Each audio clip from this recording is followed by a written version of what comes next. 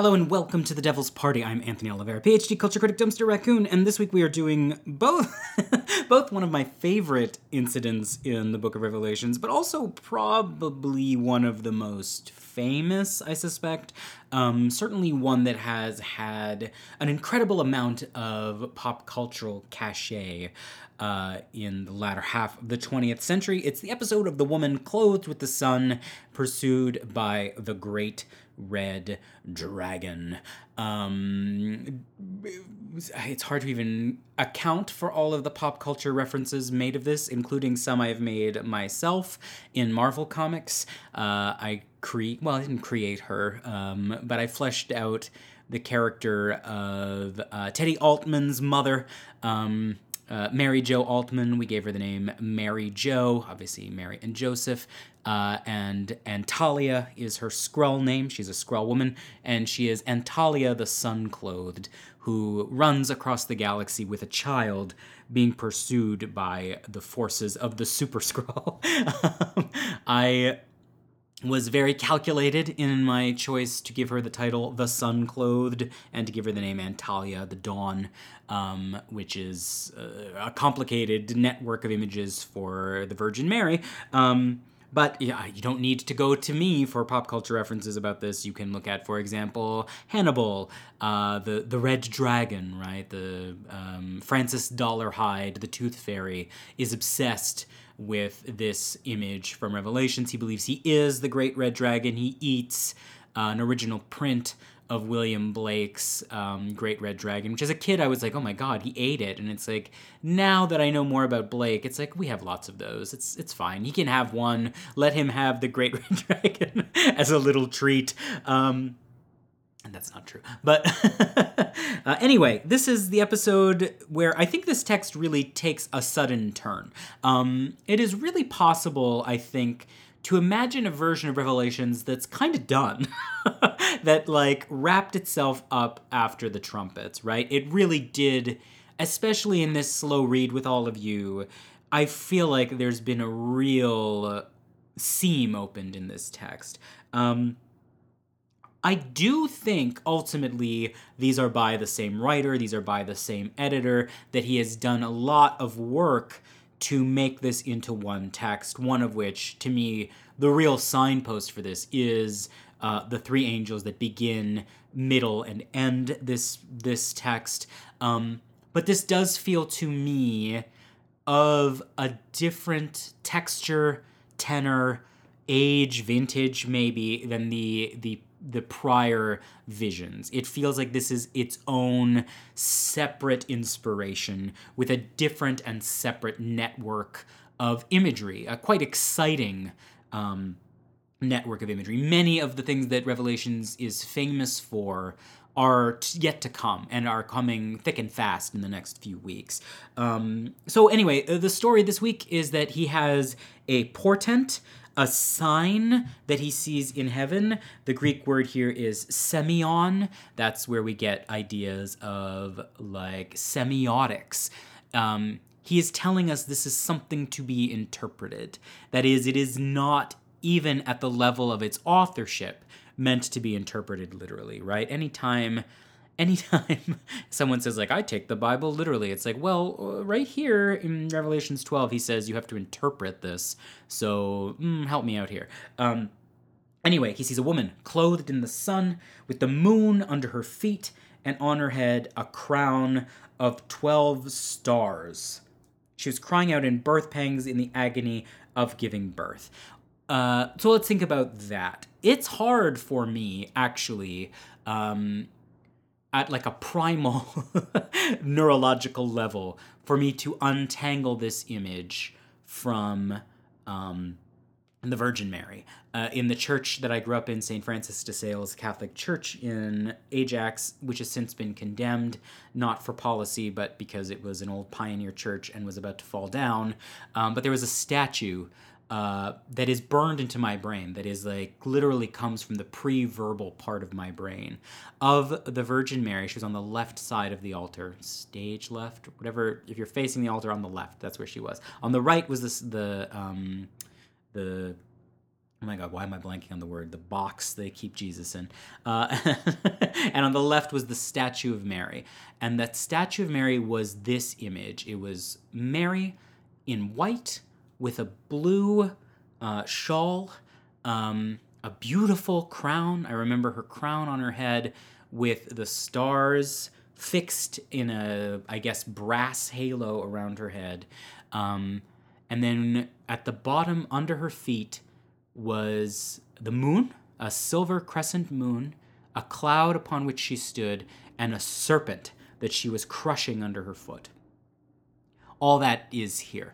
The serpent we're about to meet in a moment, and we'll unpack all of that, but the image of her crushing it is straight from Genesis, the Proto-Evangelion, which is a passage we've talked about before, a passage that is quite clear in its initial meaning, but which Christians have since layered upon it. The first prophecy, the first good news, the first gospel about Jesus coming, when God says to Eve that he will put enmity between herself and the serpent and its children and her children.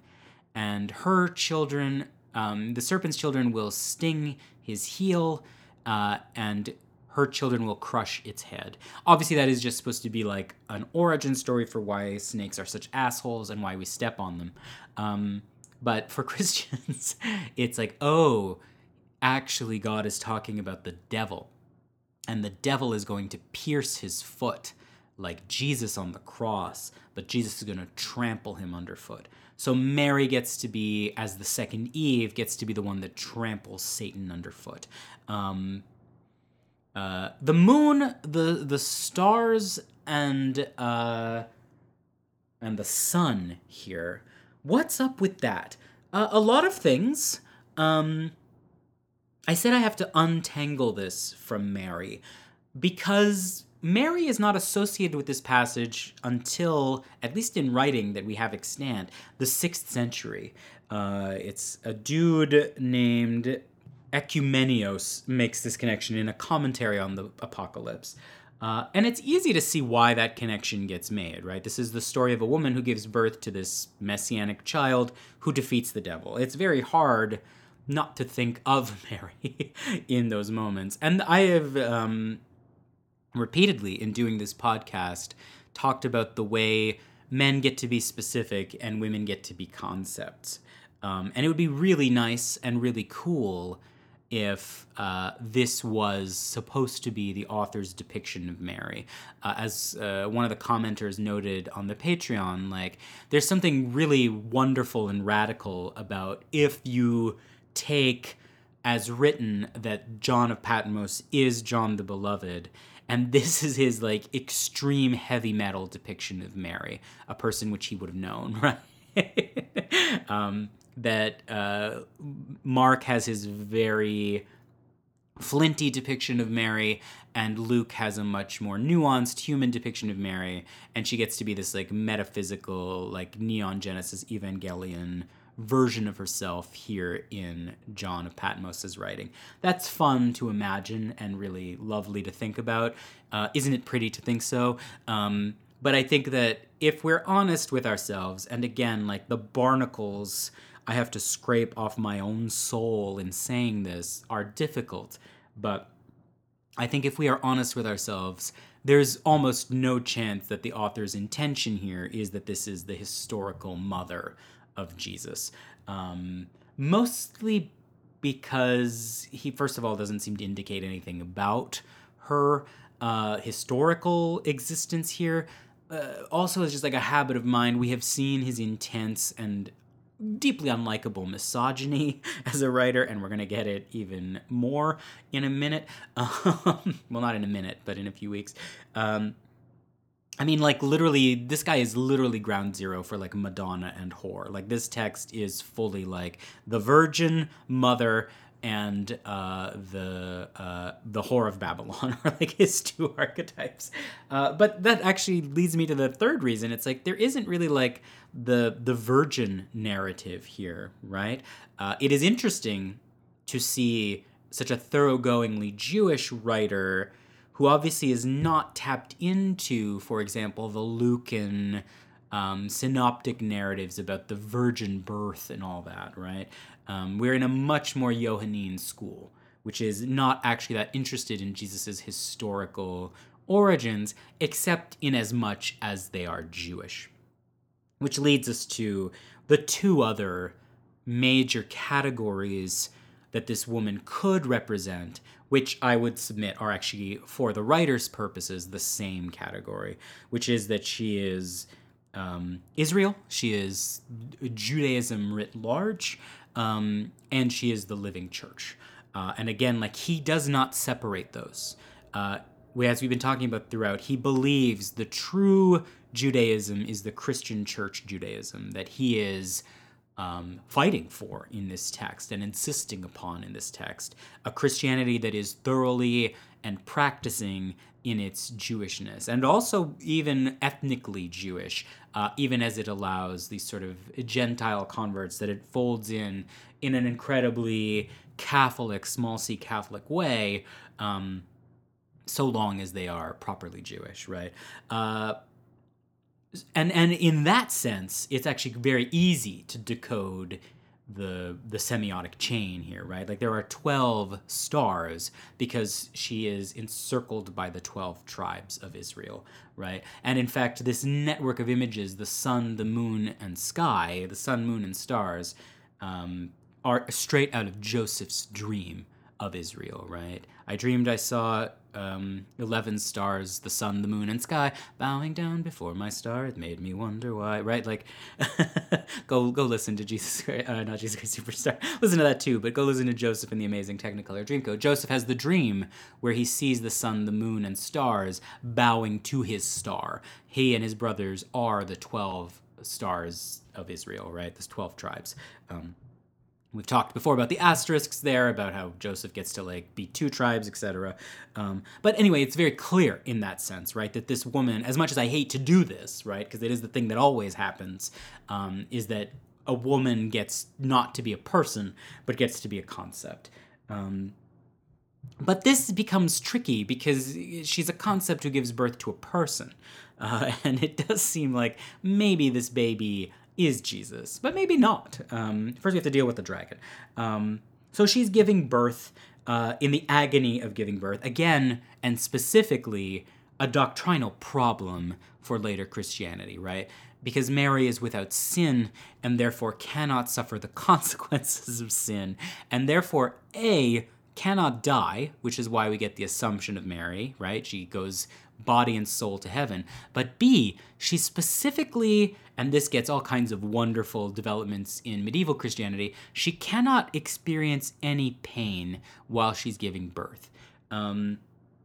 Because pain, in Genesis, the pain of childbirth is very specifically a consequence of the fall. So you get, like, these wonderful medieval narratives where Jesus kind of just, like, slips out of her. Like, it's just like an eerily painless childbirth. There's also some weird ones where, like, there's a midwife who, this is vulgar and I'm sorry, but it's a real story you can look up and read for yourself. There's a midwife who puts her hand to assist in the childbirth inside Mary, and her hand is burnt off. Like, she just scorched off to the root. Like as though there was, like, a divine furnace inside of Mary. We talked last week about how the line before this reading is that the Ark of the Covenant is opened, and that becomes one of the Catholic titles for Mary, because she is the opening Ark of the Covenant, right? Anyway, sorry. It's cool. It's weird. It's gross in, like, some ways, that, like, the medieval mind's obsession with, like, what if you did this? But it's also really neat. Like, anyway, you can go look that up. But it's a problem that there's a canonical moment in the canon Christian Bible where it says Mary has agonies of childbirth, which means that, like, you actually do sometimes see a little two-step from theologians where they're like, but she's actually a metaphor for Israel and, like, history's pangs of childbirth, right? Like, the future is struggling to be born. Now is the time of monsters, is sort of like one of the great images that comes out of the imagination of this text, right? Next we come to the great red dragon. Then another portent, sign Semyon, appeared in heaven. Obviously, well, maybe not obviously, but it's worth pointing out, like, in heaven clearly means the sky, right? There is a kind of way that, I mean, there is going to be a war in heaven here in a minute. I saw a lot of a lot of Catholic theologians be like, "Oh, the sky, not heaven," because obviously you can't actually make war in God's heaven. It's like an interesting and fun problem. Like the war in heaven is like an old theme here being iterated upon. But when it says a sign in heaven, I do think, I don't know, maybe the dragon is supposed to be in heaven. I don't know, but I took it to mean the sky. Great red dragon with 7 heads and 10 horns and 7 diadems on his heads. His tail swept down a third of the stars of heaven and threw them to the earth. Then the dragon stood before the woman who was about to bear a child so that he might devour her child as soon as it was born. God, this is fun, isn't it? Okay, what's going on? Well, red, blood, obviously, right? Like it's a spectacular image of slaughter. What's up with the heads and the 7s and the 10s? At this point, I basically keep the bookmark in the book of Daniel, because it's so at the author's elbow. It should probably be at ours too. A quick reminder, like, Daniel is kind of a narrative, but then in chapter 7 it becomes fully just like a prophecy. And there you get the 4 beasts, and you can go check it out. Literally start reading at Daniel 7 and then read till Daniel 9, and you'll be like, oh, well, that prepares me for a lot of what's coming. But in Daniel there are 4 beasts, and the beasts have like jaguar parts and like horns and stuff.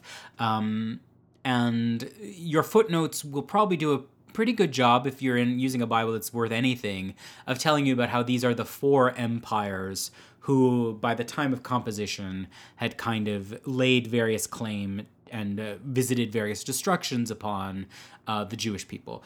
The last of which is obviously the Greek Empire, which is what all this weird stuff with the 10 and the 7 is. It's a reference to the Greek rulers, Antiochus Epiphanes specifically. Again, like, this is the Hanukkah stuff, this is the Maccabees stuff. The Greeks conquered, they desecrated the temple, they did so for 3.5 years, right? Time and times and half a time. All of that is there. And what our author has done is synthesized these 4 monsters into one, which is this dragon. And the dragon is less clearly so right now, but will increasingly be clear that it is Rome. It is the Roman Empire itself as a kind of spiritual, malefic entity. Now, that will need some unpacking, but not until next week, when he kind of gets like a servant who is like the political will on earth, the beast.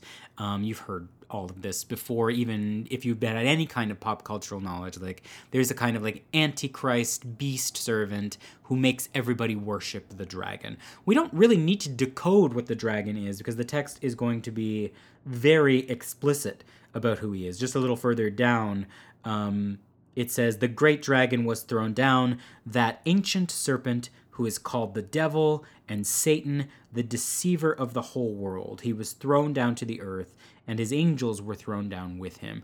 That is as clear as it gets, right? But it also, and this is kind of invisibilized by the history since, it is doing the work of synthesizing all of those separate or overlapping entities into one. And that the devil is Satan, which are not always the same.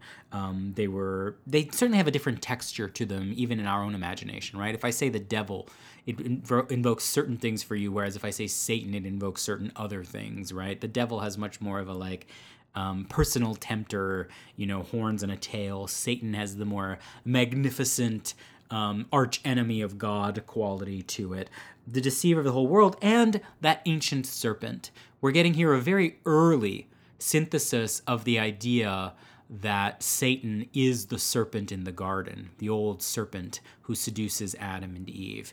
And again, why that statue I was talking about makes Mary into the figure trampling on him. But there are other serpents worth thinking about. In fact, there is a version of this myth throughout Mediterranean culture and beyond. You get a version of this with Isis and Astarte. There's the whole thing, the mother of, like, Isis is the mother of Horus, and then Set or Typhon is trying to eat the baby, right? That's where we get Typhoon, right? The great cosmic monster. Marduk and Tiamat has a version of this. The biggest and to me most familiar is Leto, pregnant with Apollo and Artemis. They're twins. In case you need to be reminded how twins work. But Apollo really gets to be the star of this story.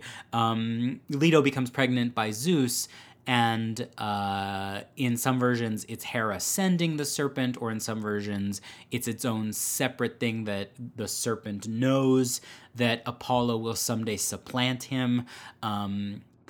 A serpent tries to devour the children, or specifically Apollo. The serpent is Python,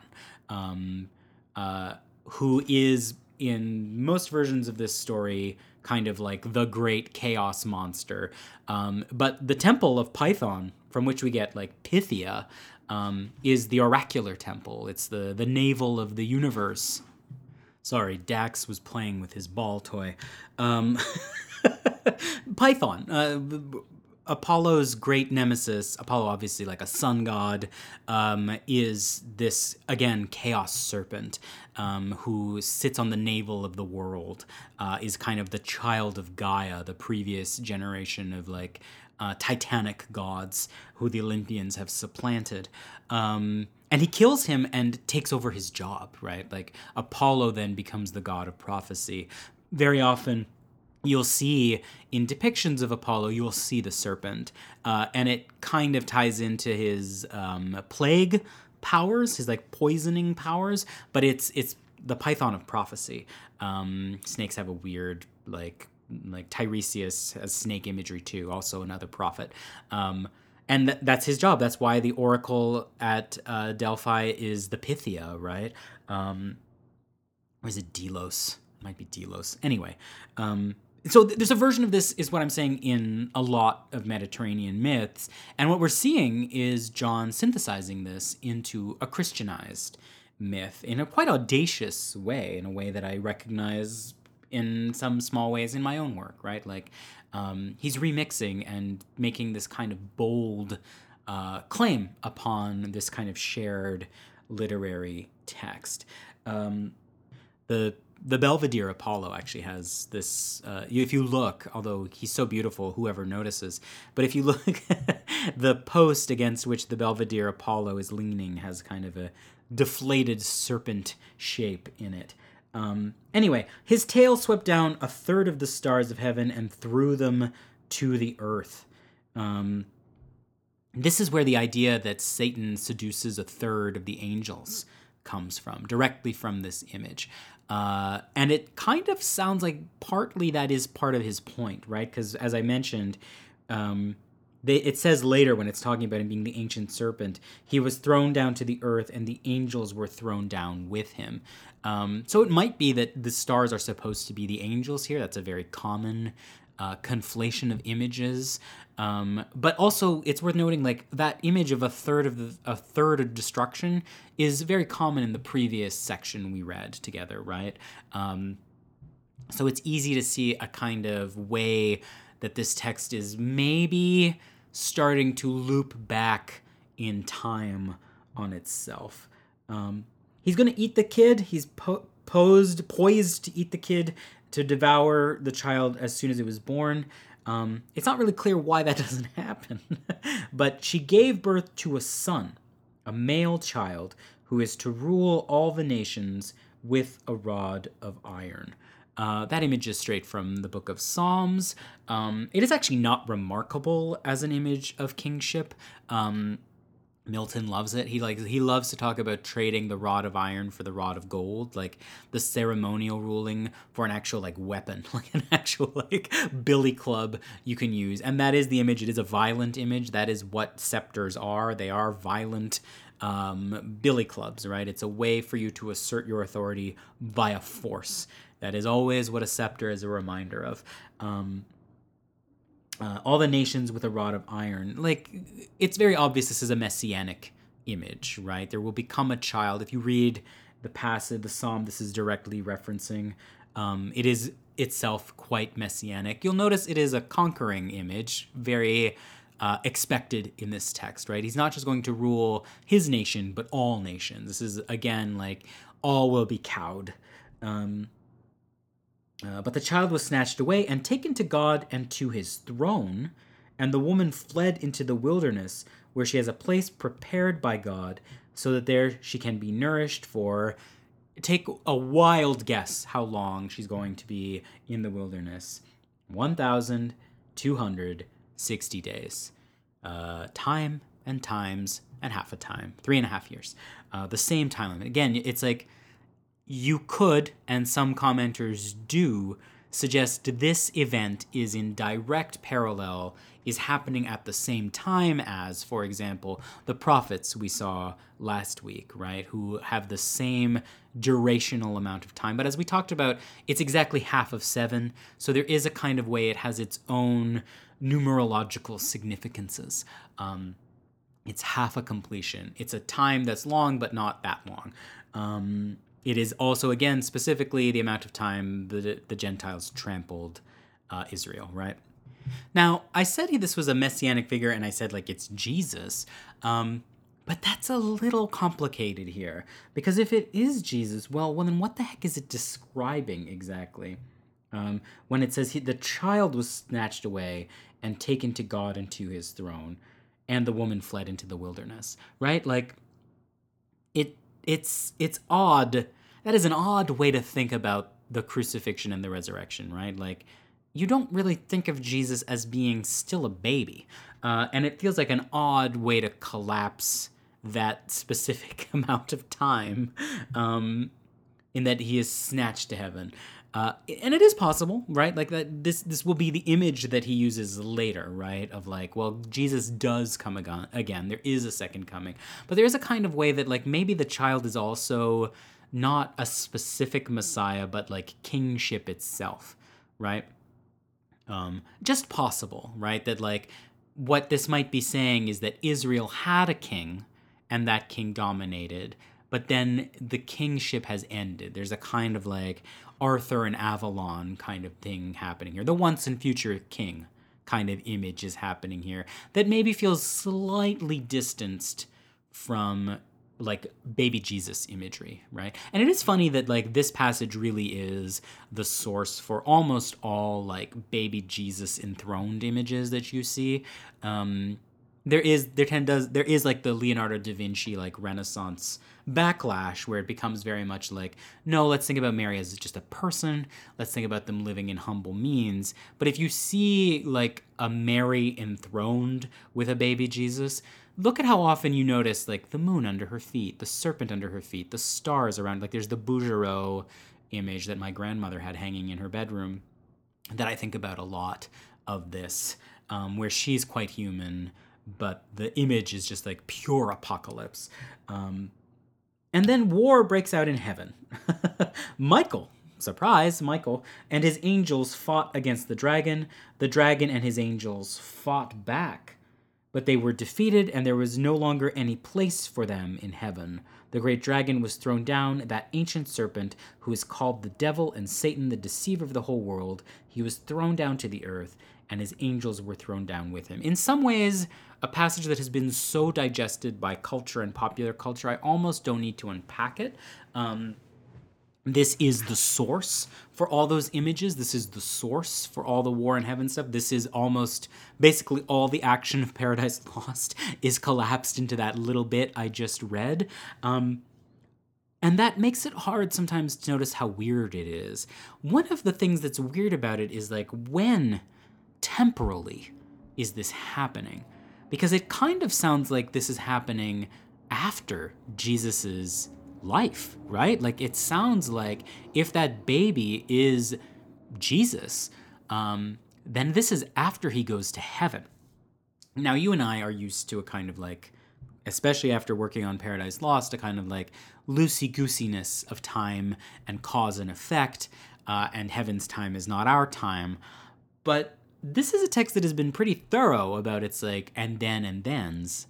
And then there was war in heaven? Like, there's a fun way, and some of the Patreon commenters talk about this in a way that is really, really cool. If you want to check that out, you should definitely subscribe. But like, there is a fun way that one of the ways this has harmonized, possibly, has harmonized the old rabbinic and somewhat current now idea of Satan in Jewish thinking versus like the apocalyptic Christian one that is almost Zoroastrian in its like Manichaean idea of like evil versus good, is just possible to imagine that Satan falls somewhere proximate to the life of Christ in time. That is to say that it's possible for some of human history he was a faithful angel and then fell during human history.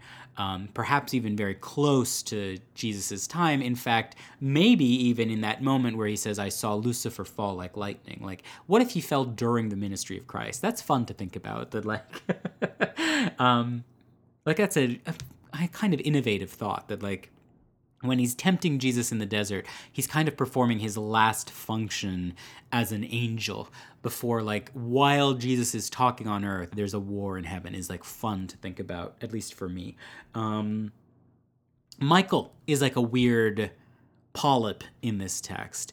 It is extremely common in Jewish apocalypses to depict Michael as like the warlike angel who defeats Satan, who defeats this malefic angel and the Watchers, for example. In the Book of Enoch, go check out the Book of Enoch, especially Second Enoch if you haven't. You can read about the war in heaven. And that too actually depicts the fall as an event that occurs in human history, specifically a response to the several of the angels who become the fallen angels having sex with human women, creating the Nephilim, the giants, and the fall of the angels in that book, in the Book of the Watchers, is specifically caused by their lust for humans, which means that obviously humans have to exist, right? It's not like a pre-creation. It's not like Milton's Paradise Lost, where Earth is actually meant to replace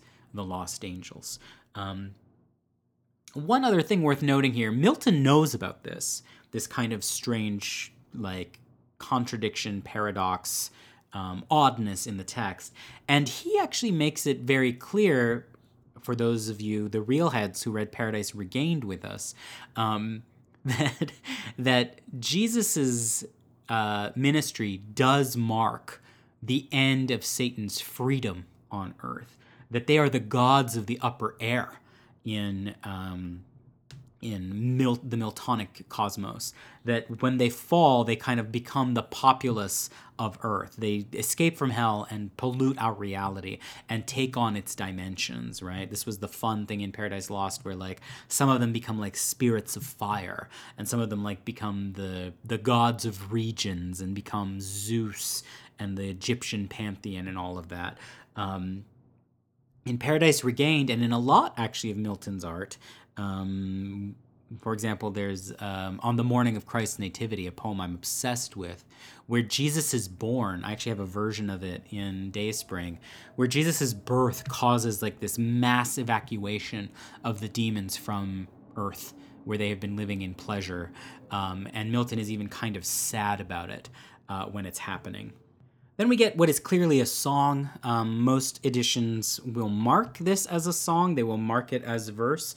Then I heard a loud voice in heaven proclaiming, "Now have come the salvation and the power and the kingdom of our God and the authority of his Messiah," right? Or Christ, right? Like, this is a clear indication that this child was that Messiah. For the accuser of our comrades, which must mean that, or brothers, which must mean that this is an angel speaking, right? And is saying that Satan has been their great accuser. Amazing. Has been thrown down, who accuses them day and night before our God. Maybe the comrades, maybe the brothers are humanity too. I don't know. It's very unclear, and I think one of the reasons it's unclear is that I think this text is kind of an existing piece of poetry that is being folded in to the narrative here. And one of the big clues about that is actually the next verse.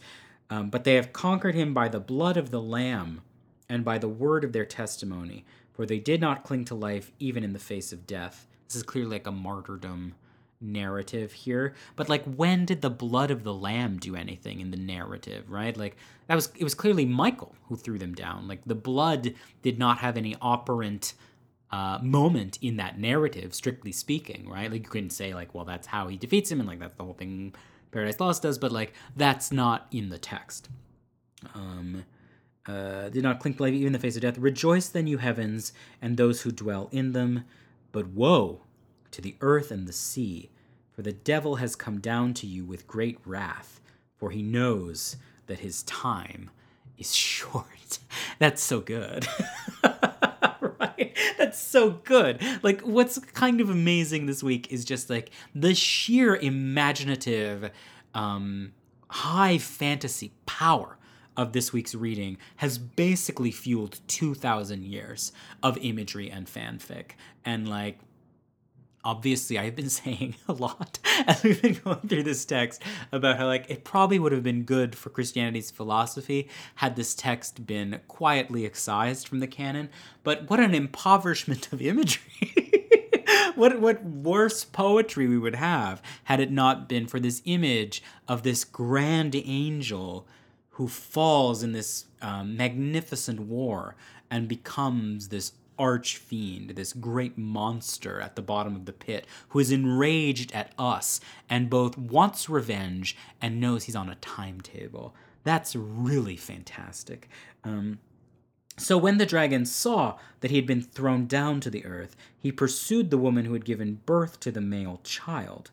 But the woman was given the 2 wings of the great eagle, so that she could fly from the serpent into the wilderness to her place where she is nourished for, guess how long, a time and times and half a time. There's actually, the woman is often depicted with wings. Mary is not usually given wings because that's confusing, but if you see depictions of the woman, she very often does have wings. In Blake's version, she has wings. In some of the versions I was posting to Twitter this week, she has wings. It's worth noting the wilderness image, right? Like, what is that? Is that Masada? Are we meant to think of, like, the war with Rome? It is notable that, for example, in Matthew, Jesus has the flight into the wilderness. They do run into Egypt, right, to avoid Herod's purge. So this image is like common, both interpolated into Jesus' history, or perhaps a fact of Jesus' history. I don't know. I was not there.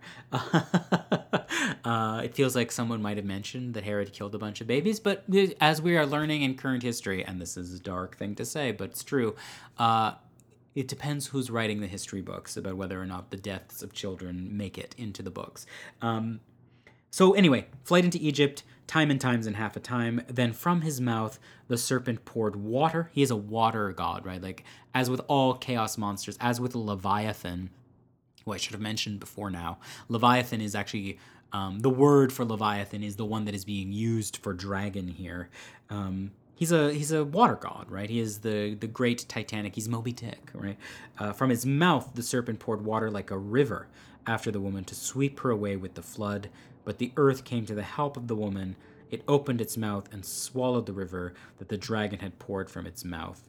Then the dragon was angry with the woman and went off to make war on the rest of her children, those who keep the commandments of God and hold the testimony of Jesus. Like a fun little pop of his name here at the end, right? Like the semeion kind of dissolves itself, and we get this specific narrative that this is about Jesus. And it's only going to get more fun next week when our monsters multiply. This was so much fun. I am going to now turn to the Patreon comments and engage with those. They were really great this week. So if you want to hear those, subscribe to our Patreon, patreon.com/miakupa. If you haven't ordered my book, Dayspring, please do that. It is coming out Easter 2024. It, as of today, is on the Toronto Star's Most Anticipated Books of 2024. We're on GQ's Most Anticipated Books of 2024. So you should get on that. Obviously, it means a great deal to pre-order a book in terms of sales, in terms of bestseller lists. So if you're going to get the book, no matter what, I would love it if you pre-ordered it from your local library. Not library, well, library's fine too, but bookstore. Support local if you can.